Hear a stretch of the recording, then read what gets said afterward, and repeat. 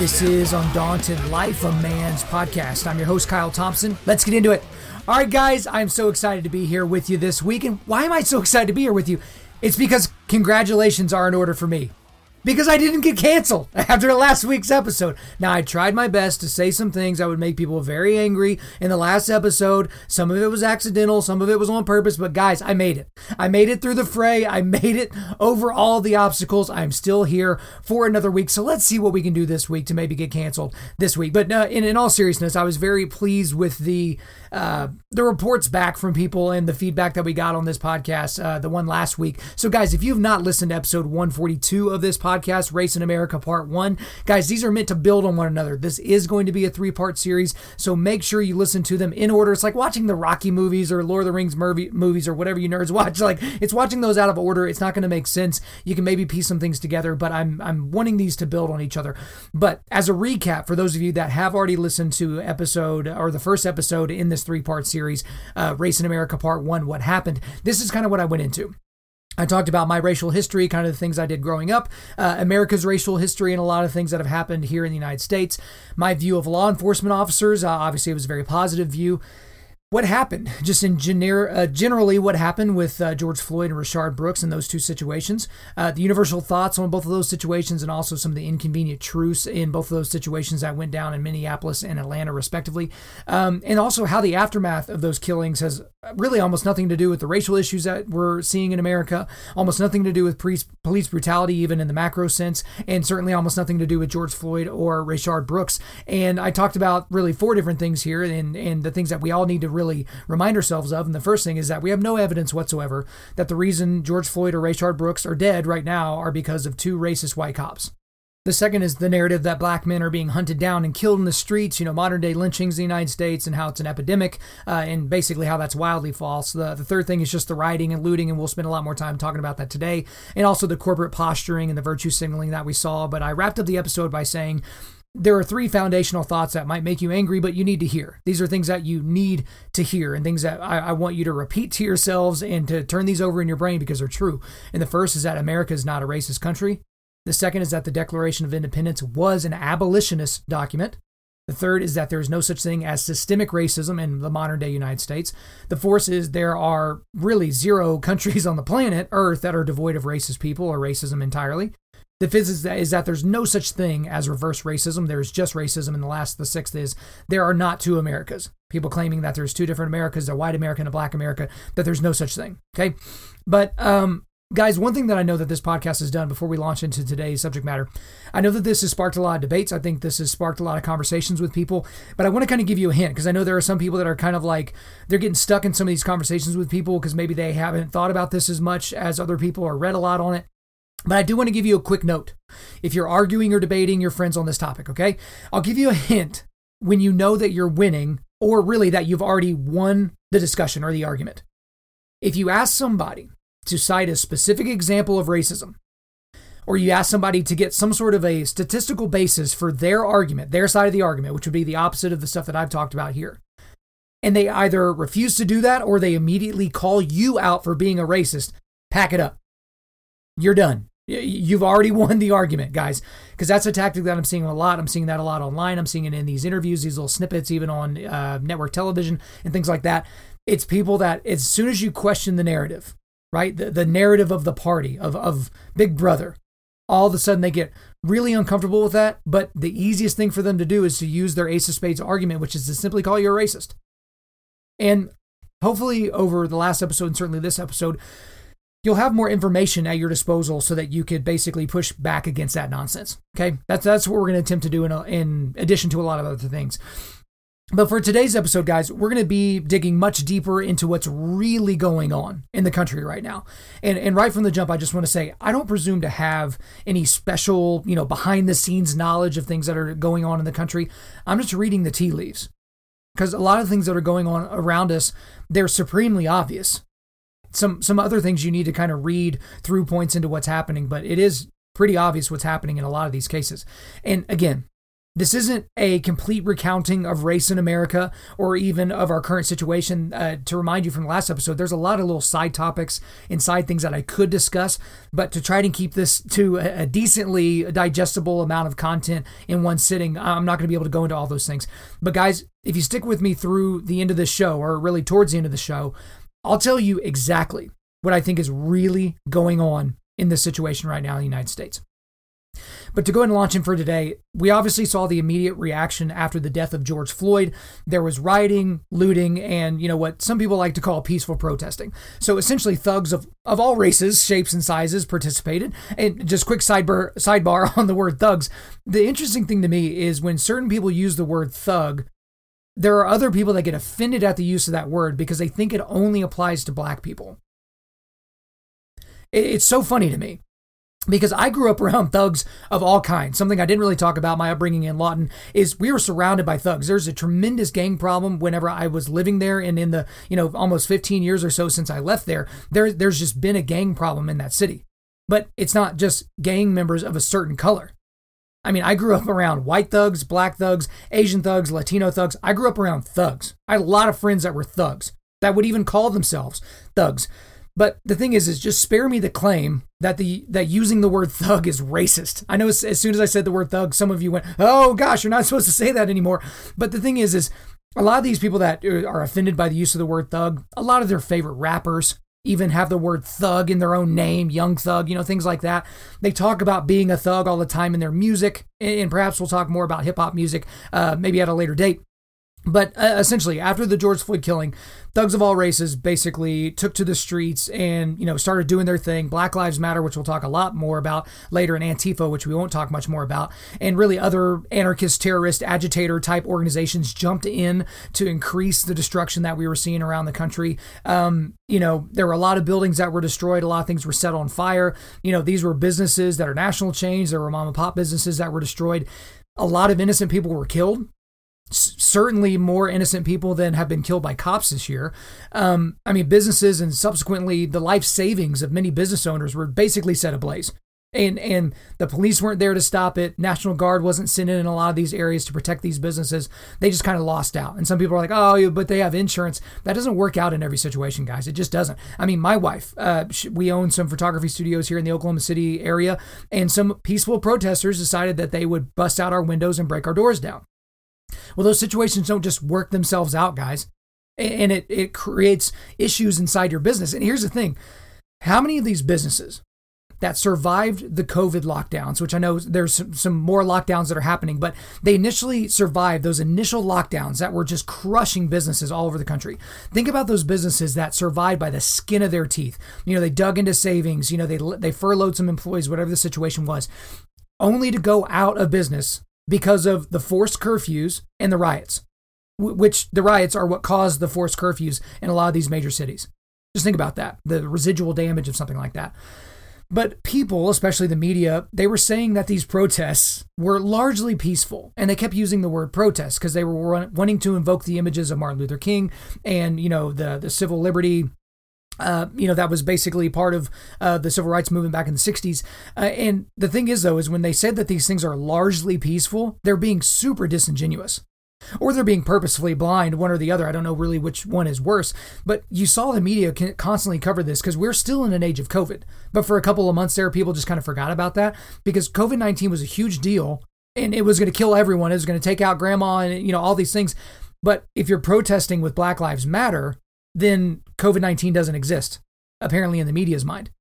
And then when everyone kind of stops rioting and then there's these uptick in cases, people are just blaming it on Republican governors, which is so interesting. But this is not a COVID-19 podcast. But, a lot of the same medical experts that were saying that we had to stay social distance, we had to wear a mask, we had to stay away from old people and people that were sickly. These were the same people that came out and said that this all applies unless you're protesting racism with Black Lives Matter.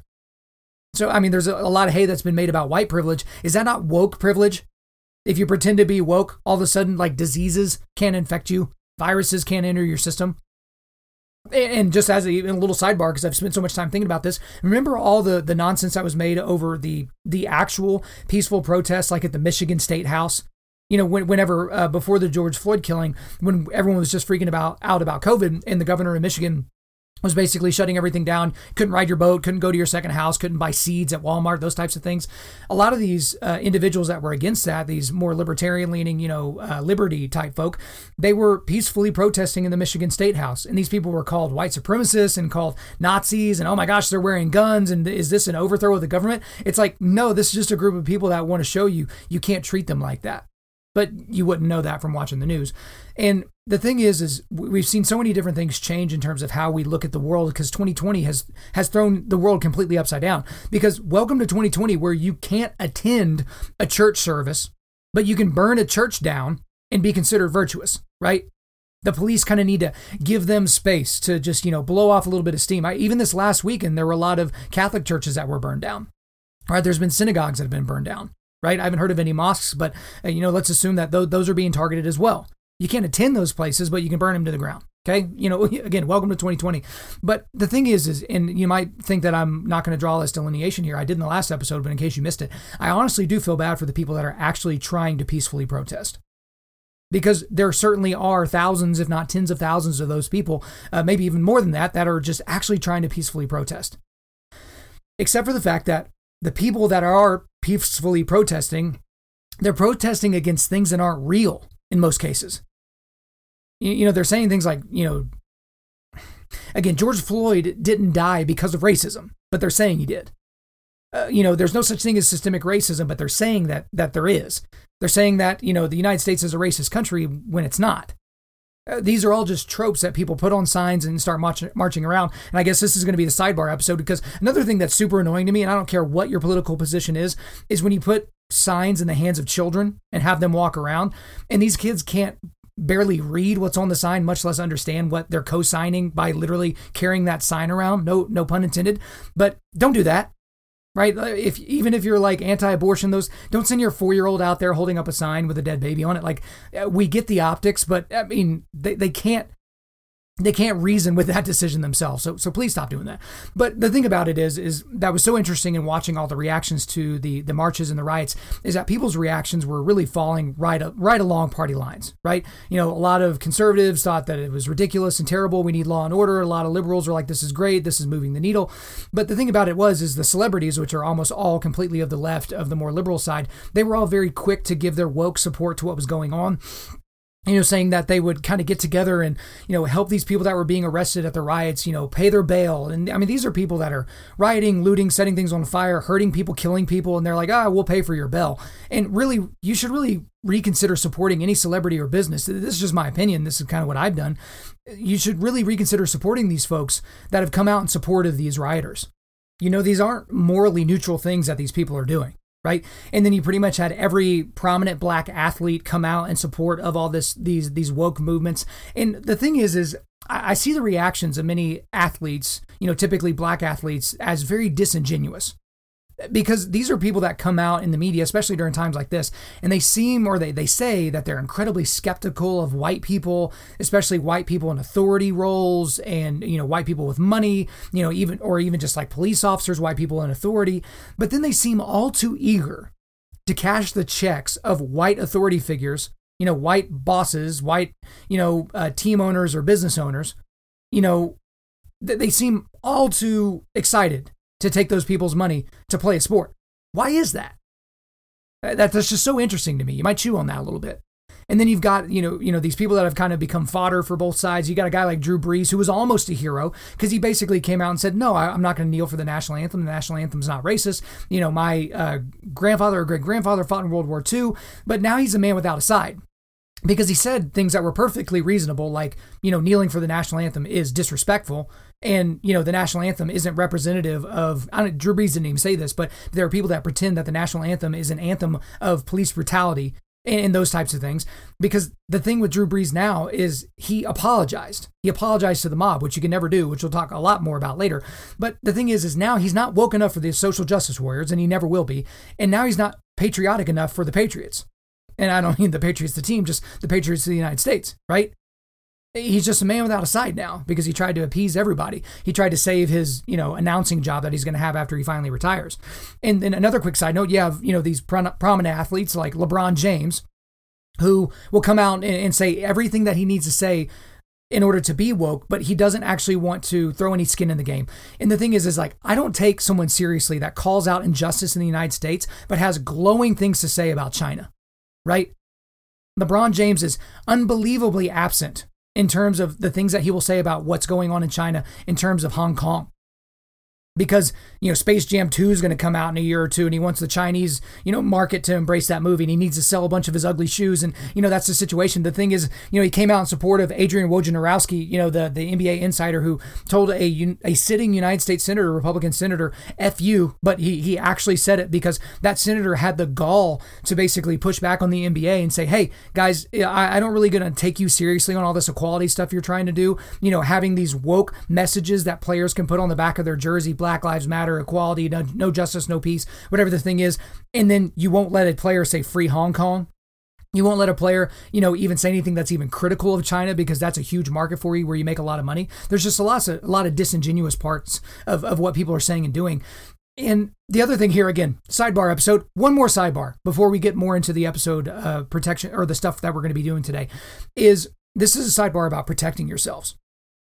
If we saw anything over the weeks where the rioting was really at full tilt, is the rioting and looting should have proved something to you. I mean, you really need to hear these words that I'm about to say.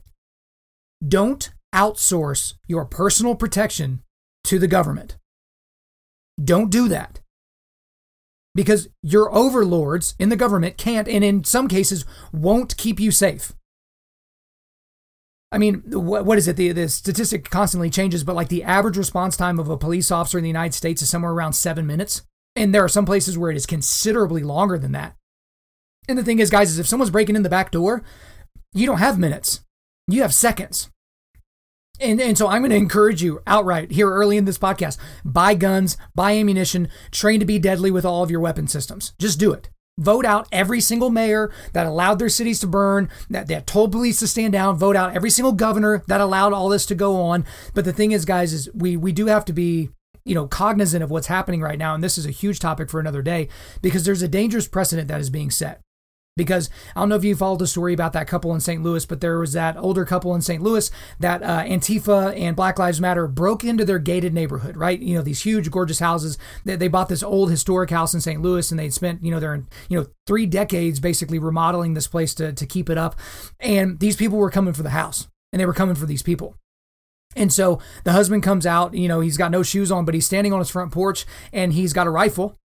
He's not pointing at anybody, and he's showing good trigger discipline. He doesn't have his, finger in the trigger guard. But then his wife is kind of sitting out there kind of nonchalantly holding a pistol in front of her with her arm bent, and her finger is in the trigger guard. And it's like, okay, not real good trigger control there. But they were basically protecting themselves, telling the rioters to go away. The rioters are screaming at them, saying that they're going to kill them, that they're going to kill their dog, that they're going to burn the house down. It was Mark and Patricia McCloskey. But the thing about it is, and here's the dangerous precedent, is just over the weekend, there was a warrant that was enacted, a search warrant that was issued for the guns that they used. Now, the pistol apparently that the wife was using is in the possession of their lawyer, but they actually confiscated this guy's rifle. The rifle that he used to protect his life, the life of his animal, and his home, his property. And there's rumors floating around that this couple might be indicted. This couple was sitting on their back porch, eating dinner, when a mob hell-bent on burning their house down at minimum or burning their house down and killing them at maximum. They defended themselves, and now they might be prosecuted for it. And the thing that's so interesting and almost funny, but like in a Greek tragedy kind of a way, is that these people are leftists. Mark and Patricia McCloskey, they're lifelong Democrats. And Mark is a high-power attorney. He's actually in the process right now of defending a black person who feels like he was wrongly, treated by the cops. I mean, just think about that. These people are the least Fox Newsy, the least Daily Wiry, the least, InfoWarsy people on planet Earth, and they got caught up in this. So again, guys, just a little sidebar. We'll get back on the interstate here, but please do not outsource your personal protection to the government. They're not going to be there for you. But one thing that we've seen in all of this to transition out is that we've seen some changes in virtue signaling. Virtue signaling, I've done an entire podcast episode on that in terms of like basically pointing out yourself, saying how great you are by doing the things that you're doing. We've seen a new virtue signaling happen, and it's the ultimate virtue signaling. It's this. It's being anti-racist. Okay? So here are the things we know. It's clearly wrong to be racist, but now it's apparently clearly wrong to only be not racist. You now have to be loudly and boldly anti-racist, or, surprise, surprise, you're a racist. Now, guys, the reason why I said all that slowly is because it's that stupid. Because if I said it in a normal voice and a normal cadence, you would have been like, what? What did he say? And you probably would have went forward with it. But again, that's what we're seeing now. So apparently we've moved into the speech is violence and non-speech is violence world. Okay, so those are that's the world we live in now. But the thing is you need to kind of understand, the how-to of how can you show that you're anti-racist, because it's not good enough for you just to say, no, hey, I'm not racist. Like, I'm not down with, Ku Klux Klan or white supremacy. I'm not down with any of those ideologies. You have to be more than that. Okay. You have to post a black square on Instagram or Facebook. And, here's the thing is posting a black box on Instagram or Facebook, that stops racism. I mean, clearly. It so clearly does that, right? But obviously I'm being sarcastic, but it's like, so if you post a black square, you're not a racist. And if you don't, you are a racist. Like, that's how this is going now. Because, spoiler alert, guys, on none of my social medias, personal or within the ministry, did I post a black square on Blackout Tuesday. Number one reason is because I don't like to do things that everyone's doing, just as a general rule. But as we'll talk about here a little bit later, is when you post that black box and you post the hashtag Black Lives Matter, you're saying a whole lot more than what you think you're saying. And that's the thing, guys, is if you missed out on Blackout Tuesday, you didn't post a black square, you have to hurry up, and no matter what you do, you have to make sure you post something that sounds super woke, and then you'll get a lot of likes and a lot of retweets. And if that doesn't work, just join the nearest riot, and then show yourself taking a selfie while you've got your face covered, so that you can be like, COVID applicable, or whatever the situation is. All the things that can be wrapped up in that one little situation, right? But again, that's kind of where the world has moved to, is you can't just say, hey, I'm not racist. You can't just not be racist in your heart. You have to be anti-racist. It's kind of this forced speech and forced actions that is very, very incumbent on this type of situation that you need to have in order to operate with this worldview. So the thing is when you think about the rioting and the looting, you have to ask yourself, is why did the rioting and looting actually start? And then why did it continue? Why wasn't this a 24-hour thing and then everybody went back to work? Probably because a lot of these people don't have jobs. But at the same time, it's like, why did this keep happening? Why is it still happening now in certain areas? And so I've got some different thoughts on that. The first is that the COVID-19 lockdowns, they led to this tremendous amount of pent-up angst and energy and boredom. And rioting and looting was just the perfect outlet. I mean, you've been sitting in your house with your family or by yourself, and you've been playing video games, the same video games, and you've been watching movies, the same movies, and then all of a sudden there's this big thing that happens, and people are taken to the streets, and they're not scared of the virus anymore. And all of a sudden you're not scared of the virus anymore, because you got to go out there and you got to do justice. And then, someone puts a brick in your hand or a Molotov cocktail, and then it's like, oh, okay, well, now you're able to release this pent-up anger and aggression. And another reason is, guys, people just like to steal stuff. And people just like to break stuff. I mean, all of you guys out there have probably broken something before. You regretted it later, but at the moment you're like, okay, that felt pretty good, right? That felt pretty good to smash that PlayStation controller or, throw something through that window in the junkyard, whatever the situation might have been. And that's just kind of like what people like to do because they're bored and they want to do that. Another reason why the rioting and looting started and continued is that you can't ever let a good crisis go to waste. Because organizations like Black Lives Matter, which we're about to talk a whole lot about, they were ready to pounce. They're always ready to pounce, and this gave them the opportunity to do that. Antifa, another organization that we're not going to talk a whole lot about because even their name is ridiculous because they're using fascism in order to be anti-fascist, but they're always ready to pounce. And in this situation with George Floyd, gave them the opportunity to do what they want to do, which is to basically destroy the country. But the thing about it, guys, is anarchy isn't always spontaneous. A lot of times it's coordinated, okay? So why did these riots happen and why do they continue? And some of this is going to sound, a little bit like tinfoil hat stuff, but it's true. There are people like George Soros who spend millions and millions of dollars of their own personal wealth in order to sow seeds of discord and to destroy the system, right? They want to see the system fall. They want to see it ablaze. Because there were so many things that happened that didn't really go, they weren't even mass produced and blasted out in the news, even in like conservative circles. But there were like pallets of bricks that would just show up in a lot of these cities. Because that's one thing that I've always wondered is there are people that are running around like downtown Seattle and downtown, Dallas and downtown New York and Chicago and Minneapolis and Atlanta and all these other places. And they're throwing bricks through windows. And I'm thinking to myself, I've never seen a Lowe's or like a lumber yard or something like that in any of these downtown areas. Like, did these people come with bricks in their backpack? Like, can the straps of their backpack even hold bricks? But then there were people that were taking videos that were like buried on Twitter of these pallets of bricks that were like delivered to different strategic locations in these major cities. Obviously, so people could just come by, grab a few bricks, and then they throw it through the next windows that they see. How do you think the bricks got there? Is it possible that this was coordinated in a large way? And again, I know this sounds like conspiracy theorist, and I understand that, but where do those pallets come from? Where are these people getting this money to show up in cities? These are people without jobs, without money, that are driving across the country to go blow crap up and set stuff on fire. Where did the people get the gas money? There's money flowing inside these organizations. And the other reason why these riots and looting has continued to happen is because this is ultimately very, very bad for President Donald Trump. This is terrible for Donald Trump.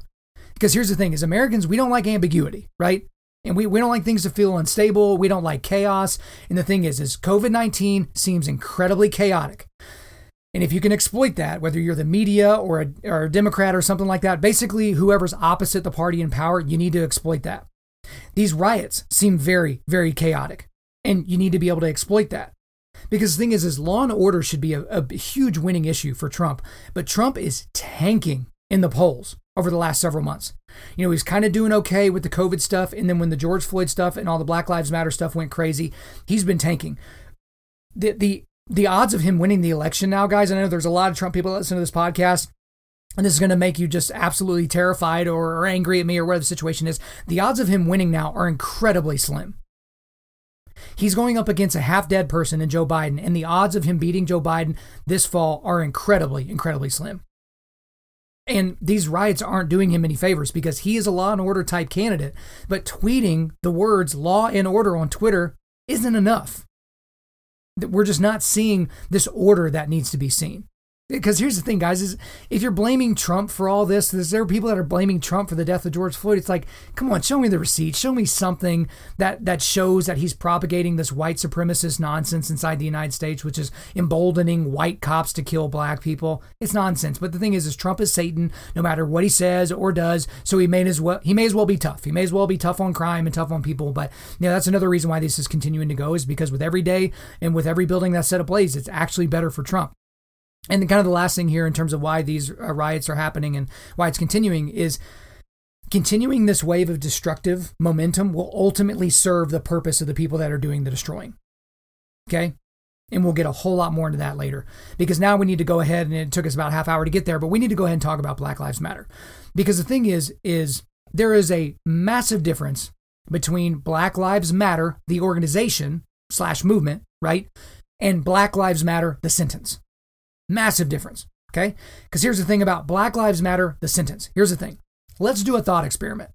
So let's go back 10 years. The year is 2010, and you're just talking to a friend, and you say the sentence, Black Lives Matter. Now, your friend, assuming he's a sane person and not, the grand wizard of the KKK and doesn't have like SS Thunderbolts, tattooed in between his eyeballs or something like that, he would simply respond, well, yeah, duh. Like, obviously, of course, Black Lives Matter. Because every human being on the planet with a functioning prefrontal cortex would agree with that statement. There's like 14 dorks that don't agree with that statement, that are actual, real white supremacists, right? It's not the president, it's not the cabinet, it's not any of these people. Everyone pretty much agrees with that Black Lives Matter. But the problem is that if you say the sentence, Black Lives Matter, you are now, in 2020, in our current context, co-signing for a lot of things that you likely don't agree with. You're also co-signing for the tactics that are being used by Black Lives Matter, the organization, to get their message across. And a lot of these tactics are violent, revolutionary. It's these tactics that you would never go with. Guys, here's the thing, is Black Lives Matter, I'm using air quotes here by myself in the studio, it's not a neutral sentence anymore. That sentence has now been co-opted, and we can't ignore what saying that sentence now means. Because you'll hear morons say things like, I don't support the riots, but I support their message. What message exactly?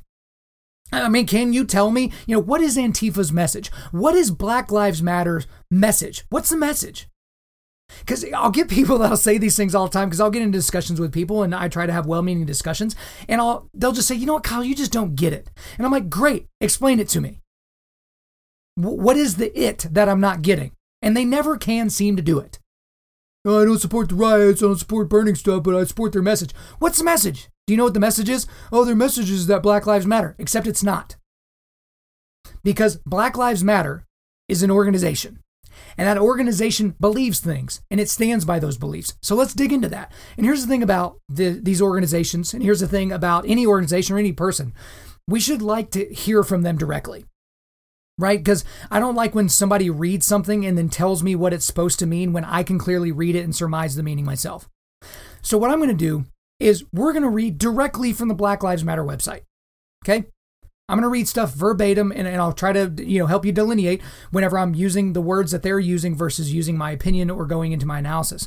But I'm going to read directly from the why they exist part of their website. So this is blacklivesmatter.com. I'll put if you can't remember that URL, I'll put it in the show notes here. But this is why they exist. Hashtag Black Lives Matter was founded in 2013 in response to the acquittal of Trayvon Martin's murderer. Black Lives Matter Foundation Incorporated is a global organization in the United States, the United Kingdom, and Canada whose mission is to eradicate white supremacy and build local power to intervene in violence inflicted on Black communities by the state and vigilantes. By combating and counteracting acts of violence, creating space for Black imagination and innovation, and centering Black joy, we are winning immediate improvements in our lives. That's why they exist. Okay? But they don't stop there. They get more specific, which I highly appreciate. Okay? They have a section on their website called What We Believe section. Okay? And guys, I can't go over all the things that are on that part of the website. It's fairly extensive. So I'll just kind of give you a summary of what it says in certain sections. Okay? So here's one of the things that they believe. They think that law enforcement is hunting down and killing Black people. So this is word for word from their website. Quote, Black Lives Matter began as a call to action in response to a state-sanctioned violence and anti-Black racism. Our intention from the very beginning was to connect Black people from all over the world who have a shared desire for justice to act together in their communities. The impetus for that commitment was and still is the rampant and deliberate violence inflicted on us by the state, unquote. So, these people have bought into the lie. They bought into the narrative that the state, police officers are hunting down and killing Black people. The problem is statistics are not on their side. Reality is not on their side, but that's what they believe. Another thing that they believe, they see everything as a race issue, which is by definition racist, but they see everything as a race issue. So this is from their website here. Quote, we are unapologetically Black in our positioning. In affirming that Black Lives Matter, we need not qualify our position. To love and desire freedom and justice for ourselves is a prerequisite for wanting the same for others, unquote. So their positioning and the way that they view the world is through the lens of a Black person, of the Black community, whatever that means, right? They don't believe in individuals. They believe in communities. They believe in groups. They believe in intersectionality. They believe in all these defining characteristics, right? And, ones like race, which you don't even get to choose, right? Unless you're Rachel Dolezal, which you can choose and then not choose it. Anyway, I'm not going to go on another sidebar, not yet. But that's the thing, is they believe that race is in everything. Race permeates everything. The next thing that they believe is they're LGBTQ plus, and illegal immigration supporters across the board. So, quote, we are guided by the fact that all Black Lives Matter, regardless of actual or perceived sexual identity, gender expression, economic status, ability, disability, religious beliefs or disbeliefs, immigration status, or location. So that might just seem like a just random list that they're just kind of listing out there just for everybody to pay attention. But again, they're saying that they're in complete support of LGBTQ plus issues and illegal immigration. Okay. The next thing that they believe that if you are cisgender, that you are privileged. So if you don't know what cisgender is, because that's a made-up word about a made-up thing, but basically cisgender means that you identify with the race that matches your biology. That's what being cisgender is, okay? This is from their website. Quote, we are self-reflexive and do the work required to dismantle cisgender privilege and uplift Black trans folks black trans folks, especially black trans women who continue to be disproportionately impacted by trans antagonistic violence. Right, guys? Because you've heard about these waves of violence against black men who dress up as women. You've heard about that, right? So that's something they believe. Next thing here, they're against the traditional family structure. Okay, directly from their website. Quote, we disrupt the Western prescribed nuclear family structure requirement by supporting each other as extended families and villages that collectively care for one another, especially our children, to the degree that mothers, parents, and children are comfortable, unquote. Now, why in the world would they be against the traditional family structure? Because there's not a sociologist on the planet worth their salt that would disagree with the statement that the best situation for a child in the world is to be raised in their family or raised in a home where a mother and father are both present. Not a single mother, not a single father, not two gay dads, not two gay moms, not that. And it actually goes one step further. The best outcomes for children are typically in a household where mother and father are present and they worship God together. Isn't that interesting? It's almost like that was the plan from the beginning. Almost as if there was some sort of cosmic creator that wanted that to be the case. But Black Lives Matter is against that. Next thing that they're against is they have issues with being or thinking as a heterosexual, right? So from their website, quote, we foster a queer affirming network, whatever that is. When we gather, we do so with the intention of freeing ourselves from the tight grip of heteronormative thinking, or rather the belief that all in the world are heterosexual, unless she or he or they, got to use those pronouns, disclose otherwise, unquote. So if you're heteronormative, there's something wrong with your thinking to a certain degree, and they don't want to be that way. They don't want to disclude anybody in those things. And guys, there's much, much more, and you can just kind of read it for yourself. But the thing about Black Lives Matter is those are straight up their beliefs. And again, I agree with people. If they say this is what I believe, I'm just going to take them at their word. But not surprisingly, the founders of Black Lives Matter are trained Marxists. Trained Marxists. And guys, don't just take my word for it. They said it themselves. So two of the co-founders of Black Lives Matter are Alicia Garza and Patrisse Cullors. And so Cullors actually was quoted in an interview recently saying this, quote, we are trained Marxists. We are super versed on sort of ideological theories. And I think that what we really tried to do is build a movement that could be utilized by many, many black folk, unquote. Okay. And also, probably not surprisingly, Cullors, who's 36, was also the protege of Eric Mann. And he was a former agitator that was part of the Weather Underground. They were the domestic terrorist organization that had direct ties to Barack Obama. Remember them? They tried to blow up a bunch of things in the United States. Eric Mann, she was his protege. And guys, this is all steeped and, just dripping with Marxism. And we'll certainly get more into Marx here in just a second. But again, when Black Lives Matter is saying things, again, they've got this stuff that's explicitly on their website, but then it's the stuff that they say that they support at their rallies. There are a lot of other things that are going on that they say that they support. So this is not just about Black lives. This is not just about police brutality. It's about much more. Here are other things that they've said. They want a socialist takeover of our economy. They support every part of the Green New Deal, right, which basically completely turns over the country to only quote unquote sustainable energy. They want to enact hate speech laws, which hate speech is just basically any speech that they don't like. They want complete open borders immigration. They want reparations for all black Americans, even if they weren't descendants of slaves. They want to abolish the Second Amendment. They want to abolish the prison system. They want to abolish law enforcement. They advocate violence towards law enforcement. And they've also just said they will literally do anything to get Donald Trump out of office, no matter the cost. These are all things that they have said that they want to do. These are all things that they say that they stand for. These are all things that the people that sign on to what they're saying are agreeing to. But the thing that I would ask Black Lives Matter, if these people would ever talk to me, which certainly they would never do so, because, I would directly challenge the things that they think. My question to them and their supporters is this: where is the freest, safest, most prosperous place for a black person on planet Earth? Name me a country. Just name me one. The freest, the safest, most prosperous. Because if you answer anywhere other than the United States of America, you're not being intellectually honest. It's not even close. Again, we are the freest country in the world right now, right? because of our Constitution.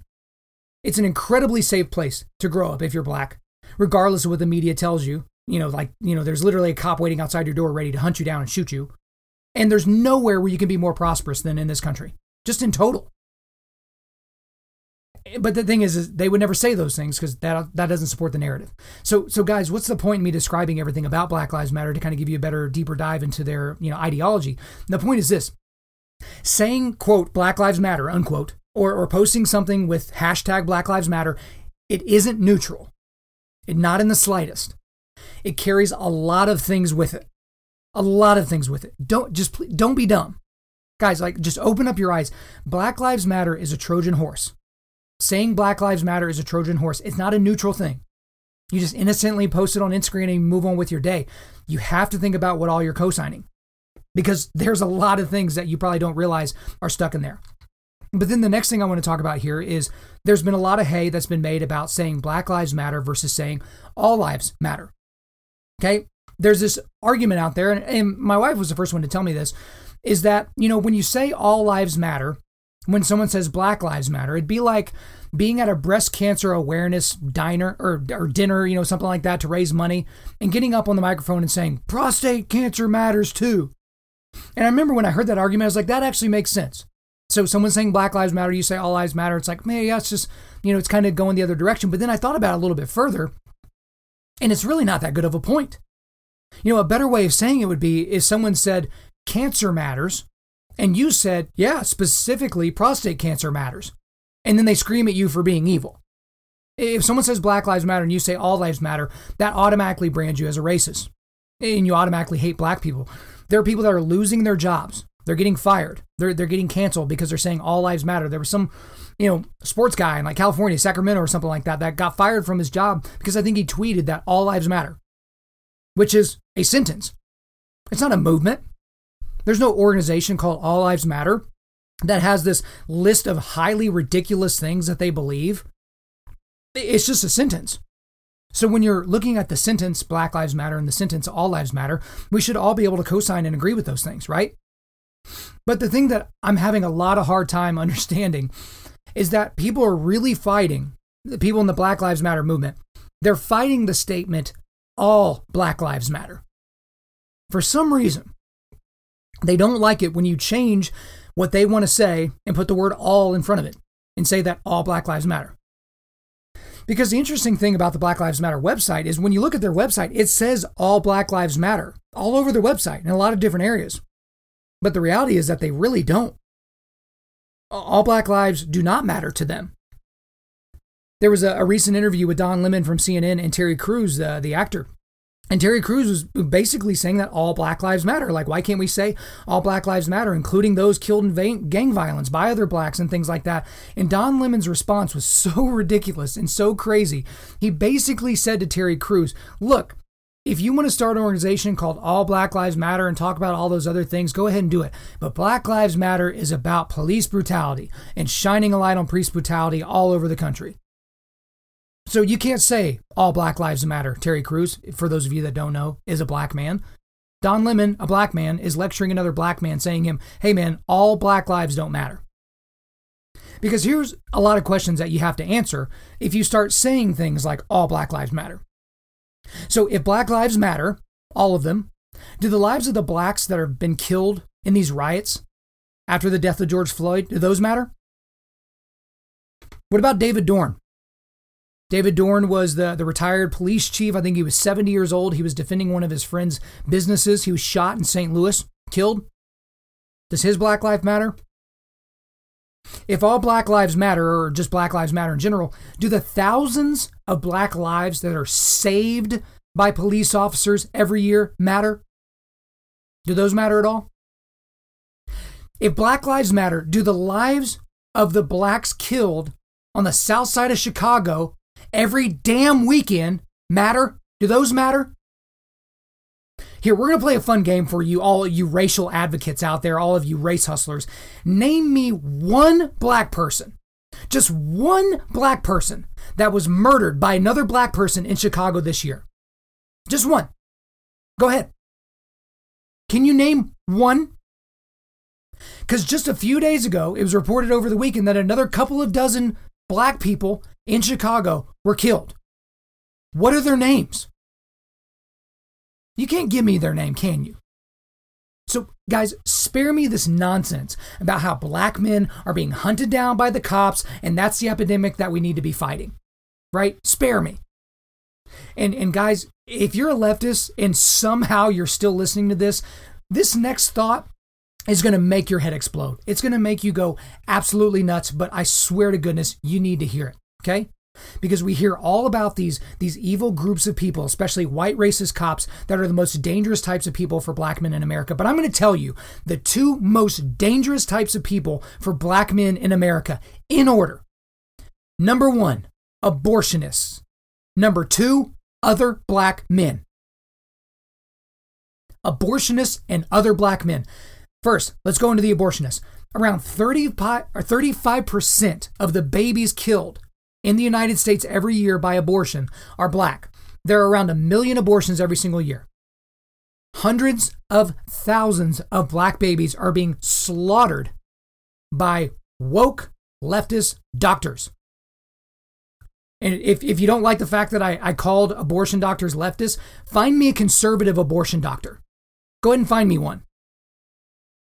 And you've probably heard this statistic before. In the state of New York, more black babies are killed than are born. They are killed by abortion than are born. That is insane. There are so many black people that live in the state of New York, but more of their children are killed before they have the chance at life outside the womb. Here's another stat that blew my mind. Around 35% of the mothers in the United States that get an abortion are black, even though only around 15% of women of childbearing age are black. So you want to talk to me about this epidemic, about black lives being slaughtered mercilessly, right? Let's talk about abortionists.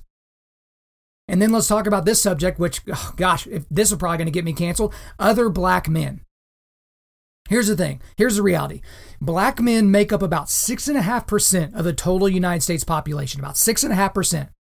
But black men are responsible for over 50% of the murders in the United States. And close to 100% of those murders are being committed against other blacks. Intraracial violence, here's the thing that people don't realize, that is the most common violence in the United States. It's white people beating up and killing white people. It's black people killing and beating up black people. It's Asians beating up and killing Asians. Intraracial violence is the most common. And according to Heather McDonald, which we talked a lot about on the last episode, young black men commit homicide at nearly 10 times the rate of young white and Hispanic males in the United States combined. And here's another one. According to the CDC, the Centers for Disease Control, homicide is just behind cancer, heart disease, and accidents in terms of the cause of death for black American males. But homicide is now, listen to this, this is insane. Homicide is now the number one cause of death among African Americans between the ages of 1 and 44. So if you're a black person, a black male between the ages of 1 and 44, the number one leading cause of death, the number one thing coming for you is homicide. And almost 100% of those homicides are perpetrated by other black people. So again, this narrative that they're being hunted down by white law enforcement, again, I'll remind you, 9 unarmed black men were killed by police last year. 9. And a lot of these guys weren't just sitting on the corner minding their own business. They weren't sitting at a picnic table reading the Bible. They weren't, getting ice cream from the ice cream truck. A lot of these people were in the middle of committing crimes. Crimes that should not carry the death penalty, but crimes nonetheless. 9. Around 350,000 black children were killed last year in abortions. And the number one reason for death for blacks between the age of 1 and 44 is homicide. So what's the point in talking about all this, talking about Black Lives Matter, talking about, all Black Lives Matter and all lives matter, all those things. The point is this, is why these groups, why Black Lives Matter, the organization, won't say all Black Lives Matter. You know why they won't say that? Because to them, they don't. They simply do not matter. They only matter if they fit a narrative. So George Floyd is a name that we will remember forever because his name fits a narrative. Again, George Floyd should not be dead today. He should not be dead. Derek Chauvin killed him because he was reckless and dangerous. But we don't hear the names of any of the children that were killed over the weekend in Chicago, any of the children that were killed over the weekend in Baltimore or New York or Kansas City. We don't hear about any of those deaths because they were killed by other Black people. I can't remember if it was New York or Chicago, but a 22-month-old was shot at a family barbecue, shot in the stomach and died. Guys just walked up, started shooting the barbecue, and then took off running and got in a getaway car. Do you know that girl's name? Do you know her name? If you don't, you should look it up. I'm going to talk about excruciating.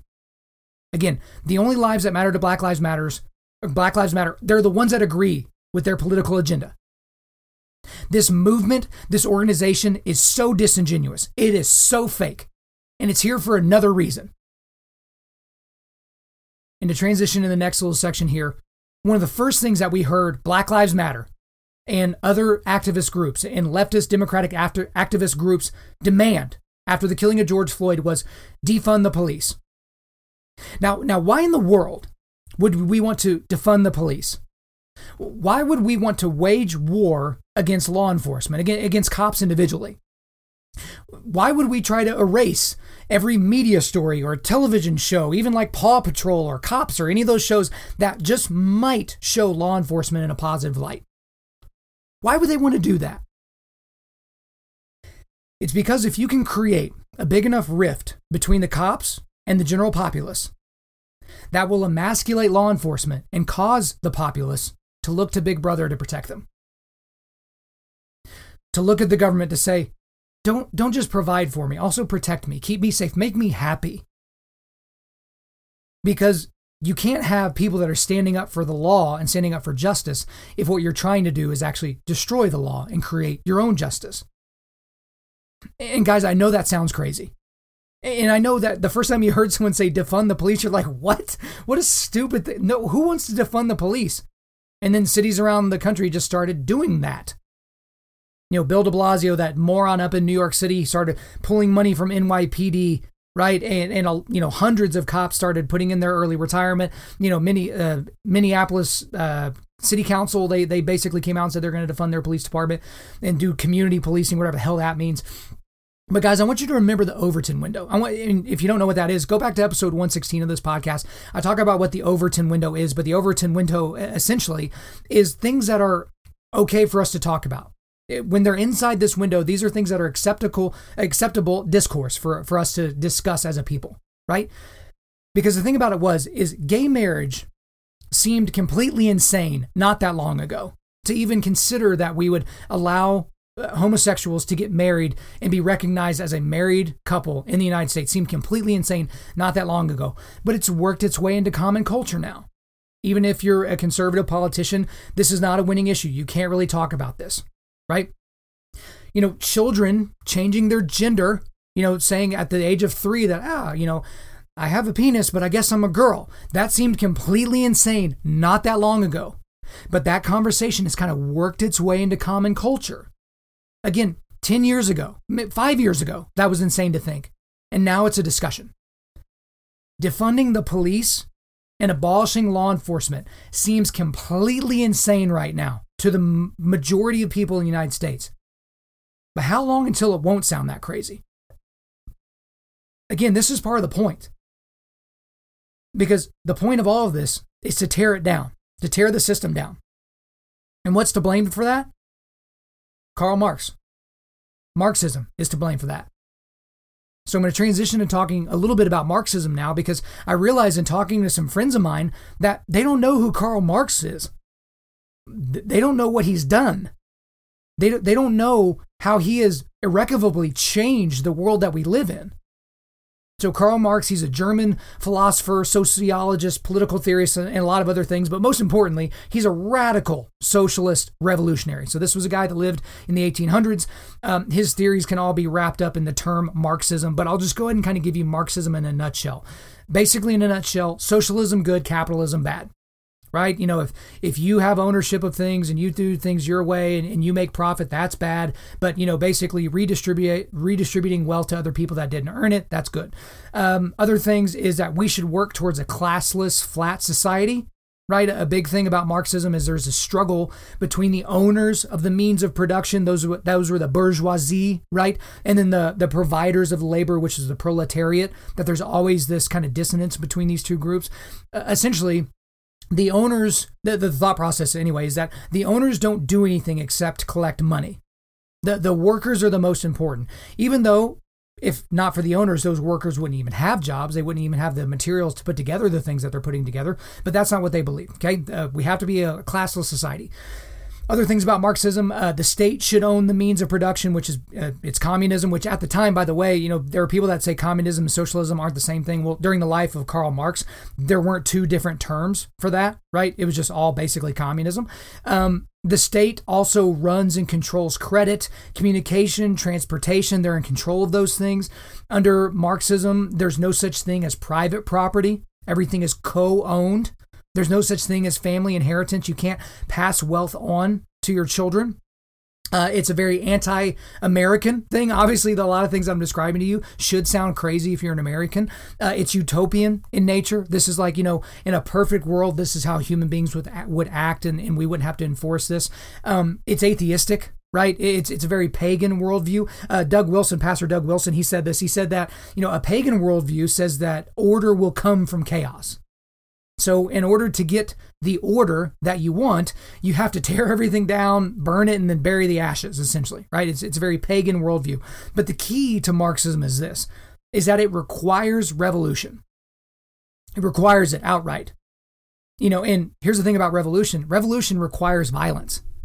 You can't have an overthrow of something without there being violence. That's a pretty common thing. And the ideals of Karl Marx, those ideals undergirded the creation of the Soviet Union, started with the Russian Revolution. It also went into Maoist China, the Kims in North Korea, the Castros in Cuba, and certainly other countries. But here's the thing, guys, it's just those ones that I mentioned. If you're keeping score at home, those groups that I mentioned, Soviet Union, Maoist China, North Korea, the Castros in Cuba, those groups have murdered over 100 million people. If you total them all up, and their ideologies have enslaved hundreds of millions or more, maybe over 1 billion people have been enslaved by those ideologies that came from Karl Marx. Now, he is most known for his pamphlet, The Communist Manifesto, which, guys, I would encourage you to read it. It's nonsense, but you can get it for free just about anywhere. If you have an iPhone, you can basically look up Communist Manifesto and download it for free. His co-author is Friedrich Engels. But the last paragraph, the very, very last paragraph of this manifesto, which is, 35, 40 pages long, Karl Marx makes an incredibly telling statement, okay? He calls for the, quote, forcible overthrow of all existing social conditions, unquote. Let me say that again. The forcible overthrow of all existing social conditions, unquote. So, guys, what that means is the forcible overthrow of freedom, family, liberty, religion, personal agency, personal responsibility, property, democracy, so on and so forth. And the reason is because, guys, it has to be a forcible overthrow because no one gives up those things without a fight. You're not going to give up your family without fighting. You're not going to give up your belief in Jesus. You're not going to give up democracy. You wouldn't do that. But the thing is, in the United States, it's a little bit different because we got to sit back and watch what happened in the 20th century and see all the bloodshed that came from this ideology. But in order to have a revolution in the United States, and some of these things will sound familiar because they're happening, there's a lot of things that you need to do first. The first thing is you have to erase history. That's just standard. Because we can learn a lot from history. And if we just pretend that history started from the moment you made these ridiculous Marxist suggestions, then everything's fine. Because you won't be able to look back and see that it's failed at any point.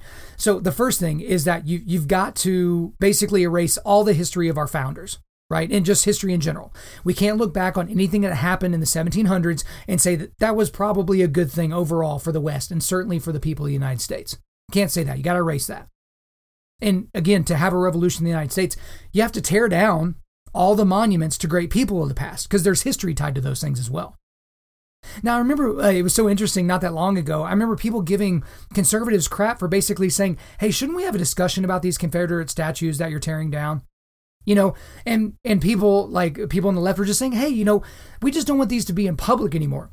We want these to be in museums, right? Well, we're not going to take them away entirely. We're just going to put them in like a Civil War museum, right? But again, guys, the mob never stops. They never just stop at what they suggested, because now they're trying to get things taken out of museums, and they're being successful with that. There have been things that have been moved to museums that now the left are saying the fact that that's even in existence is an affront to me and it's violent, so we got to get rid of it. Because guys, the revolution can never stop before it's reached total revolution, right? So they have to erase history in order to make that happen. And for me personally, I'm kind of from the Condoleezza Rice school of history and looking at history. It's, if we look at those statues, let's learn something from them. Let's not take them down. And I've told the story before about the gym at my college, around the track, the indoor track. There were pictures of Lance Armstrong up around the track. And the thing was, as opposed to taking the picture down, they put a little, they just put like a little plaque next to it that basically said, hey, he tested positive for steroids. He ruined a lot of people's lives by doing this. Think about the consequences of your actions before you take performance enhancing drugs. There was also a picture of Marion Jones up, and they put the same plaque next to her, right? It's like Condoleezza Rice believes, no, let's leave those things up so that we can remember them, so that we can teach our children, about the great things that some of these people did, but also some of the horrible things that they've done. But the thing about it is, guys, is you can describe history without honoring history. A statue in and of itself is it's not an honoring thing. It's just a thing, right? For most people. Because this idea that a statue of someone that's long dead, that it would possibly celebrate the worst thing about that person is crazy. So people are talking about, the statues and murals of Thomas Jefferson and George Washington or any other slave owner from the past. But the thing about it is those statues or those paintings or whatever, they're not meant to be celebrations of the worst things that those guys did, right? And I think we should talk about those horrible things. Because here's something that many of you don't know. Martin Luther King Jr., he was a horrible person with women. He cheated on his wife constantly, and there might even be evidence that he raped women, right? There's a conspiracy theory that the FBI is covering it up. But I don't think we should tear down his monuments and get rid of his holiday and get rid of all the streets named after him. Mahatma Gandhi, the most famous pacifist in the history of pacifists, right? He beat up his wife and children, right? That was just something that he did. He beat his wife and children as a pacifist. But I don't think we should erase him from the history books. We should discuss the fact that he said some pretty interesting things. He did some pretty incredible things, and we're still talking about him decades after his death. We don't need to erase him. We just need to talk about the fullness of who he was. But again, in order to have this revolution, you have to destroy history. You have to take down the statues that celebrate these founders, and then you have to erect new statues of the new heroes of the cause, right? So it might be statues of Karl Marx or Vladimir Lenin or Joseph Stalin. Like, those are kind of the typical ones. But then the protesters and the rioters, they're tearing down statues of great men from the past. George Washington, Thomas Jefferson, Teddy Roosevelt, even Frederick Douglass, you morons. Tearing down statues of Abraham Lincoln, right? The guy who freed the slaves. The guy who also wasn't an abolitionist at the beginning of the Civil War, but we don't have to get into that. And now they're creating statues, if not figuratively, of these definably not great men. Like George Floyd, Michael Brown, Rayshard Brooks. These weren't great men. Again, I'm not saying that any of these people should be dead. Again, Michael Brown is dead because of his own actions today. Rayshard Brooks is dead because of his own actions today. George Floyd, not so much. But we're tearing down the statues of our founders that did incredible things to give us the country that we have today. And we're putting up people, especially like Michael Brown. My goodness. Again, he has the Imago Dei, but as a human being, you just read through his stats, that was a pretty worthless person. Again, I hope that he's in heaven somehow. I hope that he's chilling with Jesus. All the things, but this was a criminal. This was a violent person. This was someone, I saw a video of him. He just walked up to this old man outside of an apartment, just punched him, knocked him out, laughed at him, and walked away. This isn't a great man. Even I talked about in the last podcast about his death, about the things that he did that led to his own demise. He should still be alive today. Hopefully, if he was still alive today, he would have turned a corner, found Jesus, changed his life, turned his life around. Gave penance for the things that he did, the horrible things that he did to people. But the point is that we're tearing down statues of great people and building up statues of these people that aren't great. Even George Floyd. This was a guy that, pointed a gun in a woman's face and robbed her. This was a guy that was a criminal. Again, he shouldn't be dead today. Derek Chauvin is mainly responsible for his death. But this wasn't a great person. So we can't have George Washington, but we can have Michael Brown? Man, again, that's how the revolutionaries think. And in order to have the revolution in the United States, there's a lot of other things that you need to have. You need to have complete control over speech. You need to have complete control over thoughts, over people's actions, over companies and the means of production. You need complete control over government. And what that ultimately leads to is complete control over people. That's what you have to have. You have to have complete control. And Marxism can't just exist in a vacuum. It kind of depends on things. It needs fuel, it needs gasoline. And it depends mainly on educated elites, right? So think of your Ivy League elites or really most of the people that are walking around the college campus like they're God, people that have PhD after their name because they spend a lot of time studying one single obscure subject in a lot of cases. But you need those educated elites to rule the country. And then you also need useful idiots to defend them and to do their bidding. So let's talk about those useful idiots. Most of these people that are at these rallies, these Antifa rallies and Black Lives Matter riots and all these different things, these are people that haven't read Karl Marx. I'm not even fully convinced that most of these people can read, but they were raised in America, so they probably can read a little bit. Most of them have not read Karl Marx. If they did read them, they wouldn't understand them. They wouldn't be able to understand the depth of the things that were being said. They essentially see the bumper sticker sayings of Karl Marx, or they listen to the nice parts of his message that were given to someone else by, basically a pamphlet or a short YouTube video, and then they throw in their support, right? And the thing is most of these people are not religious people. These Black Lives Matter Antifa people, these aren't Christians. Their chosen religion is Marxism. It's materialism. Because Marxism and Christianity don't mix at all. At all. And we'll certainly spend some more talking about Christians that have basically bought this nonsense wholesale. But most of these people, they're not Christians. So this is their religion. This is the religion that they propagate. But the thing is how do we know that these people are moronic zealots? We need to talk about that. You just need to watch the media members actually put microphones in their faces. Because, more conservative-leaning media like Fox News, they want to put microphones in these people's faces because they know they're morons. But then accidentally sometimes CNN and MSNBC and other groups like that, they'll put microphones in these people's faces. And what happens? They freeze up. They just freeze up. Hey, what are you out here screaming for? Injustice. Over what?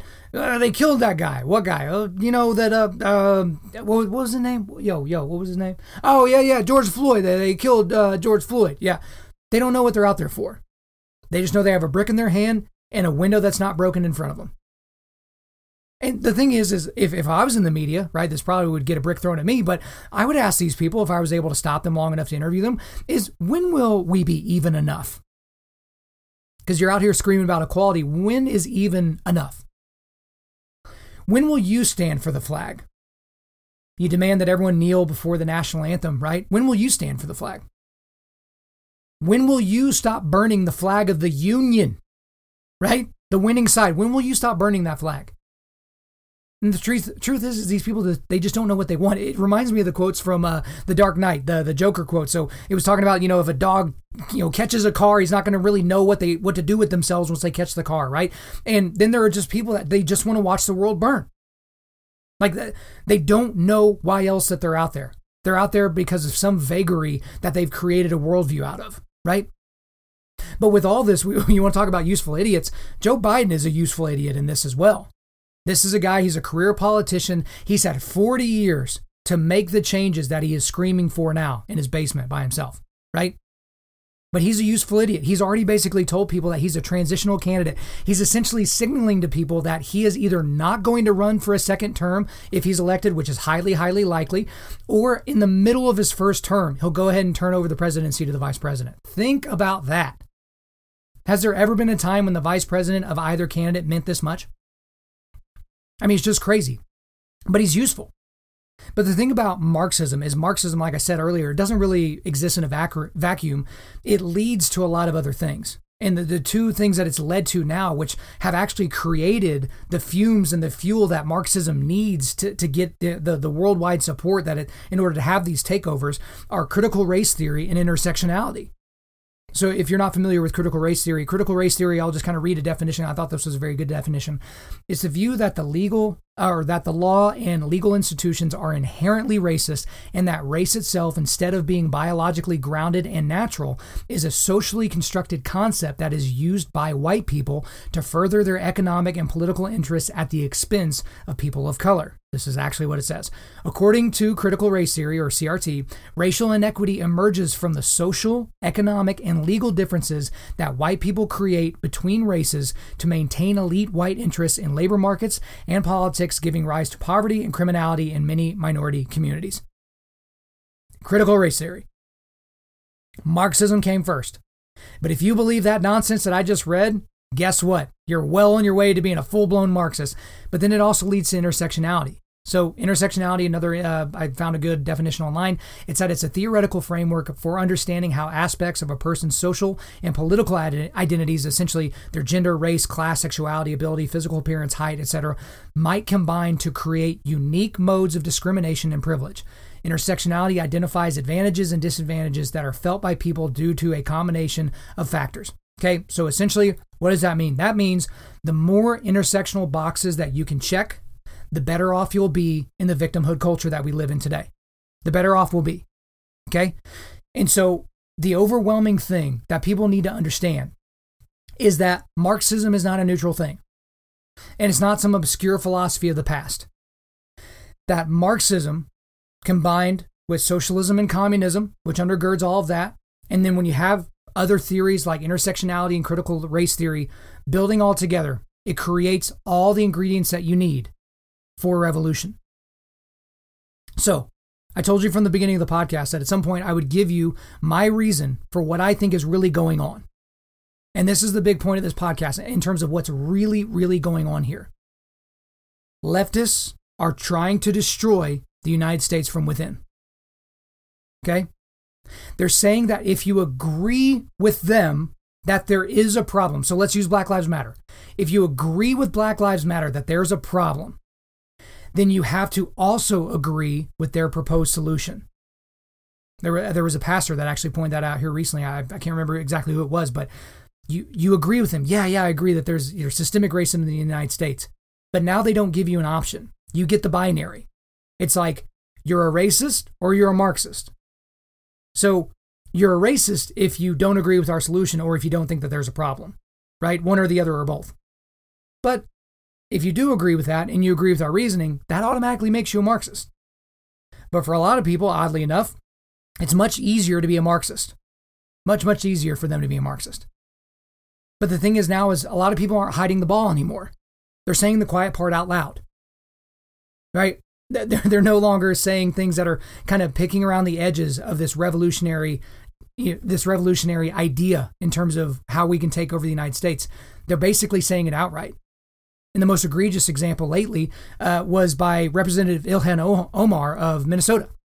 This is a person who has never seen a crazy topic that she didn't want to jump into. She's incredibly, incredibly far left on just about every major issue. Seems to be a very, very corrupt person. This was a person who married her brother in order to basically usurp immigration law. This is a crazy person, right? But I want to play you a clip. It's like a 30-second clip of something that she said recently. Again, this is a sitting congresswoman who was allowed to immigrate here from a crap country of Somalia, right? She's saying things like this. So I'll go ahead and roll the tape here. As long as our economy and political systems prioritize profit without considering who is profiting, who is being shut out, we will perpetuate this inequality. So we cannot stop at criminal justice system. We must begin the work of dismantling the whole system of oppression wherever we find it. We must begin the work of dismantling the entire system of oppression, the whole system of oppression, anywhere we find it. This is a sitting member of Congress saying that we need to tear down the system, the exact system that she benefits from, that her progeny will benefit from now that she's an American citizen. Can you believe that? But the thing is, you see people like Ilhan Omar and all the people that just love her, Alexandria Ocasio-Cortez and all these other morons. You're hearing these people say that they want to tear down the system, but you have to ask them the natural follow-up, which is, and then replace it with what? Replace it with what? Like, what are you going to replace this for? Or with, what are you going to replace this with?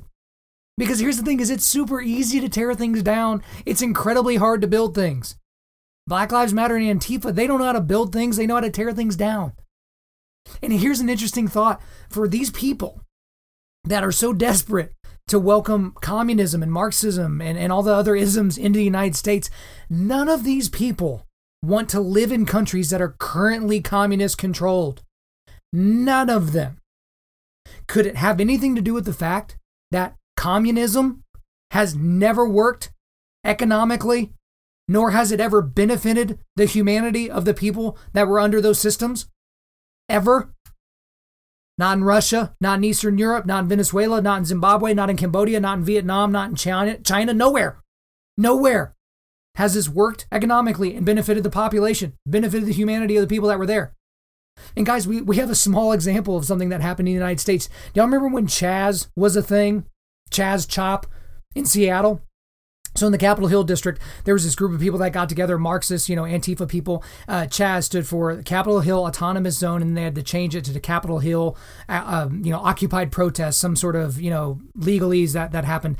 But the thing is if you need any more evidence that Marxist socialist utopias don't work in practice or in reality, is you just have to look at Chaz Chop, because after about a week of willy-nilly running around and doing whatever you wanted to do and, basically keeping people from going to business, they set up walls around their little area, around their little autonomous zone. They set up borders, and then they have their own police. They set up their own police. Like, how interesting. Like, you want to have this utopian society where, everyone just, gets according to their need, and it's just all just good, fine, and dandy. And then you immediately set up police, and you immediately start taxing people if they want to kind of go through certain areas. And then people started getting murdered. They started getting murdered in these areas, and then, okay, the adults had to come in and basically tell them to shut the hell up and get out of there, right? But the thing is these people, these defenders of Marxism and communism and socialism, they will say things like, Lenin and Stalin and Mao and Pol Pot and all those guys, they never really tried communism or socialism. They just didn't do it right. Here, let me do it. I studied, queer underwater basket weaving at community college. So let me try. Let me try the reins of this. Or, I've been in Congress for 17 seconds. Why don't you let me just blow up the system from within? That's what these people do. But again, everything that we've talked about today kind of leads to this very last section of the podcast here. I know we've gone long, but again, there's a lot of content to cover. This is why I couldn't just do it in one show. There are a lot of things that are being done right now that are intended consequences and unintended consequences of all of this unrest and destruction and disintegration. So I'm going to give you the top 10 unintended and intended consequences of all of this. And the thing is there's a reason why I'm saying unintended/intended, because there's the sane part of my brain that says these things that are going on, or they're just unintended consequences. These are just things that couldn't have been foreseen. But then there's the tinfoil hat side of my brain that says, no, this is on purpose. That everything that we're seeing, everything that's being done, everything that's being said, this is on purpose. They're meaning for this to happen. So I'm going to give you my top 10 here, and then we'll get out of here. Number 1, people that don't know anything about policing will create, new and improved policing standards and practices. So that's an unintended or intended consequence of this, because, it's like people that are making military policy, especially about rules of engagement, that have never been soldiers. And it's not to say that they don't have anything to add to that, but they just don't know the reality of what's happening on the ground. And so you see a lot of these police departments that are they're trying to ban chokeholds, right? Because it's a scary sounding thing, because, you watch pro wrestling when you were 5 years old, and a chokehold was something that made a guy look really, really uncomfortable. But for anyone that's trained jiu-jitsu, even for like a week, you know how to properly choke somebody to where you cut off the blood supply to their brain and they go to sleep within about 3 or 4 seconds. Versus, basically putting the blade of your forearm in their esophagus and trying to crush their voice box. That's a very different thing. You know, Andrew Yang is not a person that says a lot of smart things on a very regular basis, but his thing that he said on the Joe Rogan podcast, that every police officer in America should be at least a Brazilian Jiu-Jitsu purple belt, is one of the smartest things he's ever said. One of the smartest things he's ever said.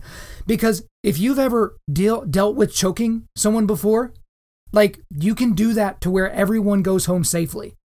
Because I can guarantee you, I would way much rather get choked out with a gi jacket on at the Forge here in Edmond, Oklahoma, than to get kicked in the head by one of our MMA fighters and get knocked out cold. One can have very bad damage over the rest of my life, and the other, I just go to sleep and then I wake back up. Not a whole lot of residual damage from that. So we're going to be seeing a lot of that, people that are calling for changes. The second unintended or intended consequence of all this is the cycle of bad cop hiring, because good people don't want to be cops, is going to continue. Police departments are struggling to hire right now. There used to be, 10 years ago, you just couldn't get on with a lot of departments because, these are safe areas, safe neighborhoods, and people wanted to be cops. Cops were respected in the communities and by little kids. And so people wanted to be cops. People grew up wanting to be cops. But now, less and less good people are going to want to be cops, because they're really, really afraid that, if they do their jobs, that someday they're going to have to basically deal with trying to save their own lives. Princeton released a paper not that long ago that said for every 10 cops that are added in the United States, it prevents one murder. So what do you think happens to that number when you erase 10 cops? It's probably a manifold difference of one murder that's prevented. So this bad cycle is going to be one of the consequences of everything that we're seeing now. Another unintended or intended consequence of all this, number 3 here, is that crime, especially crime that affects people of color the most, is skyrocketing. And that will continue as police stand down or are actively kept from standing up. Because there are a lot of police departments that want to stand up. They're being pacified by their local mayors or governors or whatever the situation may be. And we're currently seeing this all over the country, guys, especially in New York and Chicago. New York City and Chicago. Those places, Chicago's always been a bloodbath, but we've seen, record murders in New York City. Because NYPD, de Blasio has basically said he's never been, a fan of the cops. He's basically told the cops to stand down, to not really intercede with the rioting. He's changing the amount of funding that they have. There's a lot of police officers that are calling in sick and or, basically cashing in all of their sick leave and vacation leave so that they could retire early. All kinds of these things are happening. But guys, the interesting thing about this is there was a Harvard study that was released not long ago that recently looked at what happened in areas after a federal investigation of a police officer happened. So a la, in Ferguson, Missouri after the Michael Brown stuff. And the thing is, what happens is the police basically stop policing after there's been a federal investigation of one of their own in their city or state or municipality, whatever. The police basically stop policing the areas that need the policing the most. Because these officers don't want to have their lives and the lives of their families ruined by the mainstream media and leftist politicians if they ever have to pull their sidearm and shoot somebody with it, right? Because what if they just so happen to be a different color than they are? They're a white guy and they shoot a black guy. Crap. Your entire life's over, right? You're a pariah. And the thing is, guys, is when police departments stop policing, felony crimes go through the roof. And when the police department stop policing, murders go through the roof. And you know who's disproportionately affected by these things? People of color. Isn't that so interesting? The fourth unintended or intended consequence is that real racism might actually increase. Real racism. You've heard people probably say that all this rioting is probably making racists out of people. It's like, yeah, you might be right. Because there are people that are going to they're going to start buying into intersectionality. They're going to look at people as groups, right? Moron white liberals, right? Or all these black people out here blowing things up and stealing shoes and stealing clothes, right? We might see an increase in actual racism because of all of this, not the opposite. Because you can't enforce something that is in somebody's heart. You can't make somebody feel something different in their heart. You can't do that. You can't control that. You can't legislate that. Now, the fifth unintended or intended consequence is that oblivious people will erroneously believe that they can appease the mob, right? Look at friggin' Drew Brees. How's that working out for you? They'll basically bow before the mob, prostrate themselves before the mob, and they're going to be bowing before someone and apologizing for their white supremacy. But the thing is that they don't realize is it won't silence these people. They're going to apologize to the mob, but these people don't get it. It doesn't matter if you apologize to the mob. There is no grace in the mob. There is no forgiveness in the mob. In the Marxist revolutionary worldview, there is no forgiveness. There's only overthrow. You can never bow low enough. You can never apologize loud enough. They will make you think that you can, but you never will. Because even if you prove that you are not a racist, and even further than that, you prove that you are anti-racist, you will never be anti-racist enough. You know why? Because of the color of your skin, which is inherently racist. It's ridiculous. The sixth unintended or intended consequence, depending upon how you look at it, is that people that aren't ready for retribution are poking the wrong bears. So I've talked about Shelby the Stoic on this podcast. So if you go back to my Foxhole episode, you can hear me talk about Shelby the Stoic and what I think of that guy. So I get a phone call a few weeks ago from Shelby the Stoic. You know, this is a guy that I train a lot with. I respect him a lot, and he's fired up. And this is a pretty chill guy. Again, he's Shelby the Stoic, but he's fired up on the phone. And he basically said, if I see another educated white liberal tell me that I'm a racist, if I don't come out on Facebook and decry racism and go to a Black Lives Matter rally, he's like, I'm going to start just punching random people in the face. It's not an exact quote, but it's pretty damn close to what the guy actually said. And then he went further than that and said, if you demand of him that he kneel before you and apologize for his white privilege, you better break his legs to make him kneel. And if you expect him to say those words, you might as well just go ahead and kill him. It's never going to happen. So you got these dummies, these beta males, these people that are just going out. Like, there's a reason why they wear masks. It's not because they're scared of coronavirus. It's because they're afraid that someone's going to realize who they are, that mommy's going to see them on the news and get mad at them and, you know, basically take away their hot pockets, right? These people are poking the wrong bears. Because you go poking guys like Shelby the Stoic, or any of these other guys that I know, that they look like accountants on the outside, but they will tear your limbs off of you and beat you to death with them on the inside. Like, they know how to do those things. There's a lot of people that are not ready for the backlash. They think that they've got the momentum now because they have the Molotov cocktail in their hand. Revolution can work both ways. I can certainly tell you that. So the seventh unintended or intended consequence is that fake racism claims and hate crimes are about to go through the roof. Because, guys, it's becoming guilty until proven innocent about basically one of the grossest things possible. Because you can claim that somebody is a racist or that they said the N-word or something like that, and now we're just going to assume that that is true as opposed to asking questions about whether or not that's actually true. So it's similar to the Me Too movement, right? So let's believe all women and we'll deal with things later. Right? There's even these corporations that are basically doing this woke training, this, you know, white supremacy training, this implicit bias training, basically saying if one of your, coworkers that's a person of color claims that someone was racist to them, we should just believe them outright. That's something that's being said. But then you have situations like what happened with Jussie Smollett, who basically faked a racial crime so that he could become a victim, so that he could go on television and cry. And this guy, you know, he's intersectional because he's black and he's also homosexual. So he clicks a couple of those boxes there. But then he was also a victim of a hate crime until it came out that, he actually paid those people to pretend that they mugged him wearing MAGA hats in Chicago when it was like 12 degrees outside. So that was something that blew up in his face. Then we had the Bubba Wallace incident, right? So this is a guy that, you know, a NASCAR driver that said there was a noose that somebody put in his garage. It was basically a garage pool. They had the FBI out there. It was all this craziness. But that was supposedly an accident. Supposedly Bubba Wallace didn't realize that it was just a garage pool. He thought it was actually a noose. But the crazy thing about the Bubba Wallace situation is the people that were hoping that what actually happened to Bubba Wallace was a hate crime. And how much of an ideologue or zealot do you have to be to cross your fingers and hope and pray that a racial incident actually happened? That it was real. You know, guys, just think about it. We now live in a world where you can get away with just about anything as long as you're a person of color and you claim that someone called you the N-word or some other, you know, horrible name for a person of color. You remember Myles Garrett, you know, the defensive lineman, whenever he claimed that the quarterback of the Pittsburgh Steelers called him racial slurs, and that's why he ripped his helmet off and tried to freaking kill him with it. Remember that? Did Myles Garrett get in a whole lot of trouble? Well, he said he called him the N-word, but the referees didn't hear that. None of the other teammates heard that, but he can claim that now. There was the black guy that beat up a Macy's employee just for the sake of beating him up, just for the sake that he was a white guy and he was a black guy, and I'm just going to beat up this white guy.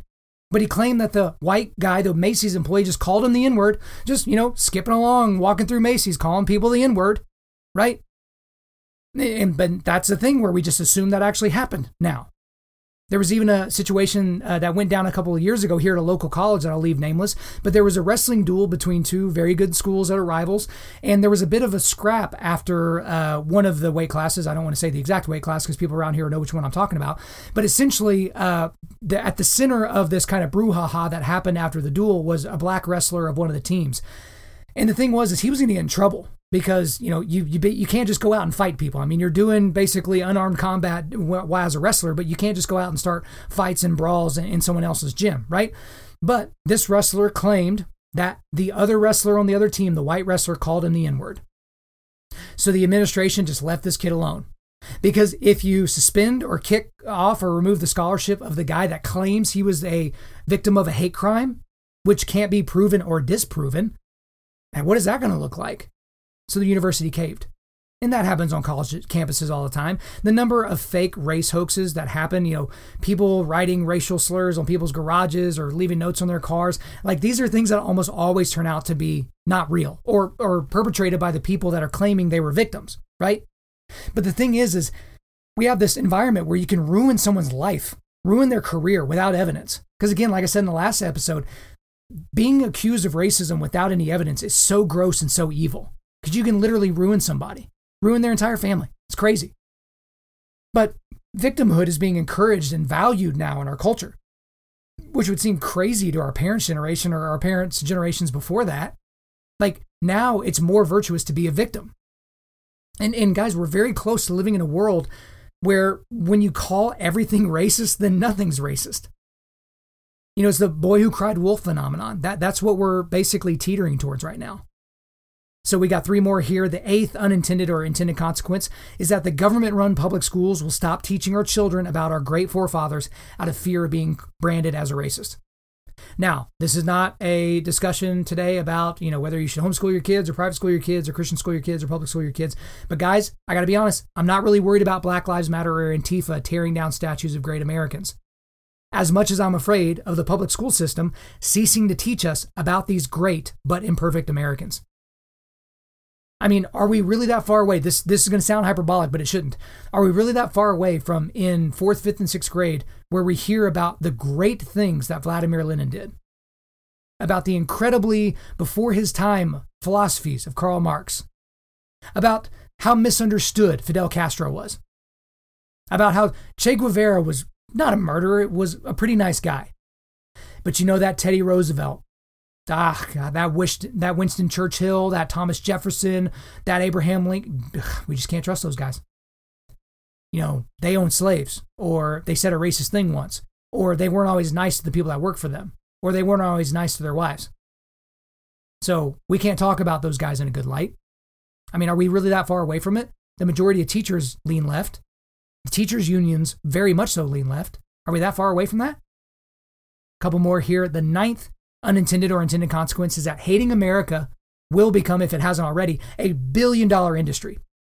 So you have these media conglomerates, these Netflixes and Amazons and all that. They're trying to get together and prove how woke they are by basically producing all of this racist content, white guilt content, all these types of things. But people that love to point out and complain about the system, right, the quote-unquote system, they're the ones that are going to profit off of it the most. And the examples that so easily come to mind are Colin Kaepernick and LeBron James. Colin Kaepernick was, he signed a 9-figure deal to be a quarterback in the NFL. And then almost immediately after that, other teams realized, oh, wait a minute, this guy can't make a secondary read of a defense. They figured him out as a quarterback. He played himself into the backup quarterback role on a horrible San Francisco 49ers team at the time. And then he decides, okay, I'm about a few games away from being out of the league entirely. I think I'll take a knee for social justice against police brutality or something. And now he's making millions of dollars from Nike for being that, for him bullying them into basically not selling shoes with the Betsy Ross flag. He's bullying them to do all these different things. He's signed a deal with ESPN to create these documentaries about his life. It's crazy. And then you got a guy like LeBron James, who he's part of this media conglomeration now that's going to basically make all of these kind of woke documentaries and entertainment and all these different things. And it's like, these are people that are making a killing off of the exact same country that they say it's impossible to get ahead in because they're people of color. I mean, essentially, we're going to become a culture that is devoid of real comedy. That's kind of where this is going, because there's not going to be in the years to come. There's not going to be any race-based joking. People aren't going to be they will be able to make fun of me because I'm Irish, because I'm a white guy. I'm part of the patriarchy, whatever the situation may be. But all this comedy where you're basically looking at pieces of other people's culture and kind of poking fun of it, all that's going to be gone. And even these things like I understand that it's offensive to some people when people dress up as somebody else. But here's the thing: there's a big, massive difference between actual blackface and a white person or a Latino person dressing up as a black person, right? Whether for a comedy sketch or for Halloween or something like that. To pretend that those things are the same is ridiculous. Like, if you dress up as Little Black Sambo, that's incredibly racist because that's blackface. But someone dressing up as their favorite, black artist, like that's not the same thing. And the last thing here, guys, and this is really going to dovetail a lot nicely and kind of springboard us into next week's episode, the last episode in this series. The 10th unintended or intended consequence is that empathy-filled Christians are buying this Marxist critical race theory and intersectionality nonsense, hook, line, and sinker, and they're calling it the gospel. That's what they're doing. Christians are way too easily being swept up in these social movements that are grounded in secularism. And again, in an intersectionality and critical race theory, they're just buying it. And because they're trying to be nice and they're trying to, I don't know exactly what the motivation is, but they think they're doing the right thing by buying into all of this, by saying Black Lives Matter, by going to these rallies and chanting with these people. And some of the reasons are because many of our pastors are weak men that won't talk about this. They'll just keep talking about whatever series they were talking about, and they don't really want to go into this, or the pastors have bought into it too. And maybe they're just teaching all the fluffy, feel-good stuff that you see from a lot of megachurch pastors, and they don't ever want to ruffle any feathers, so they're not going to go into this subject matter, right?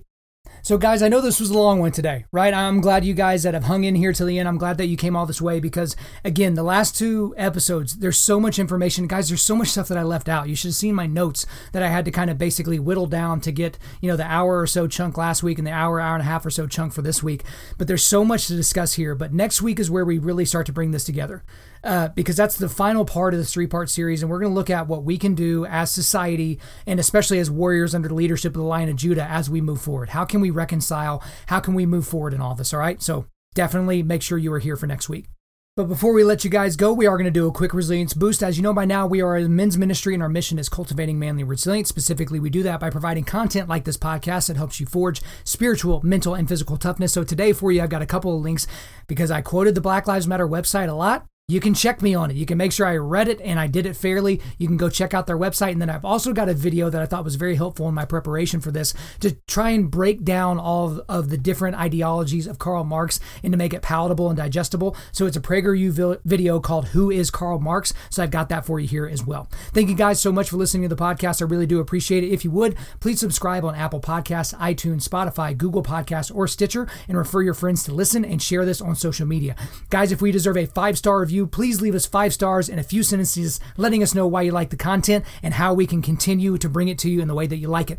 Guys, I'm currently booking speaking engagements for the remainder of 2020 if we have events, but also for the beginning of 2021. So if you want me to come speak on your podcast, at your men's event, at your church, at your company, hit me up, info@undaunted.life. The email is info@undaunted.life. The website is www.undaunted.life. You can follow us on Instagram and Twitter @undauntedlife or facebook.com/undauntedlife. Check out our free devotionals on the YouVersion Bible app. Just search Undaunted Life under plans. And as always, we want to thank the band August Burns Red for allowing us to use their entire music library for our content. The intro-outro track on this podcast is their song Defender, which is off their latest record entitled Guardians. The links to all of this are in the description. I'm your host, Kyle Thompson.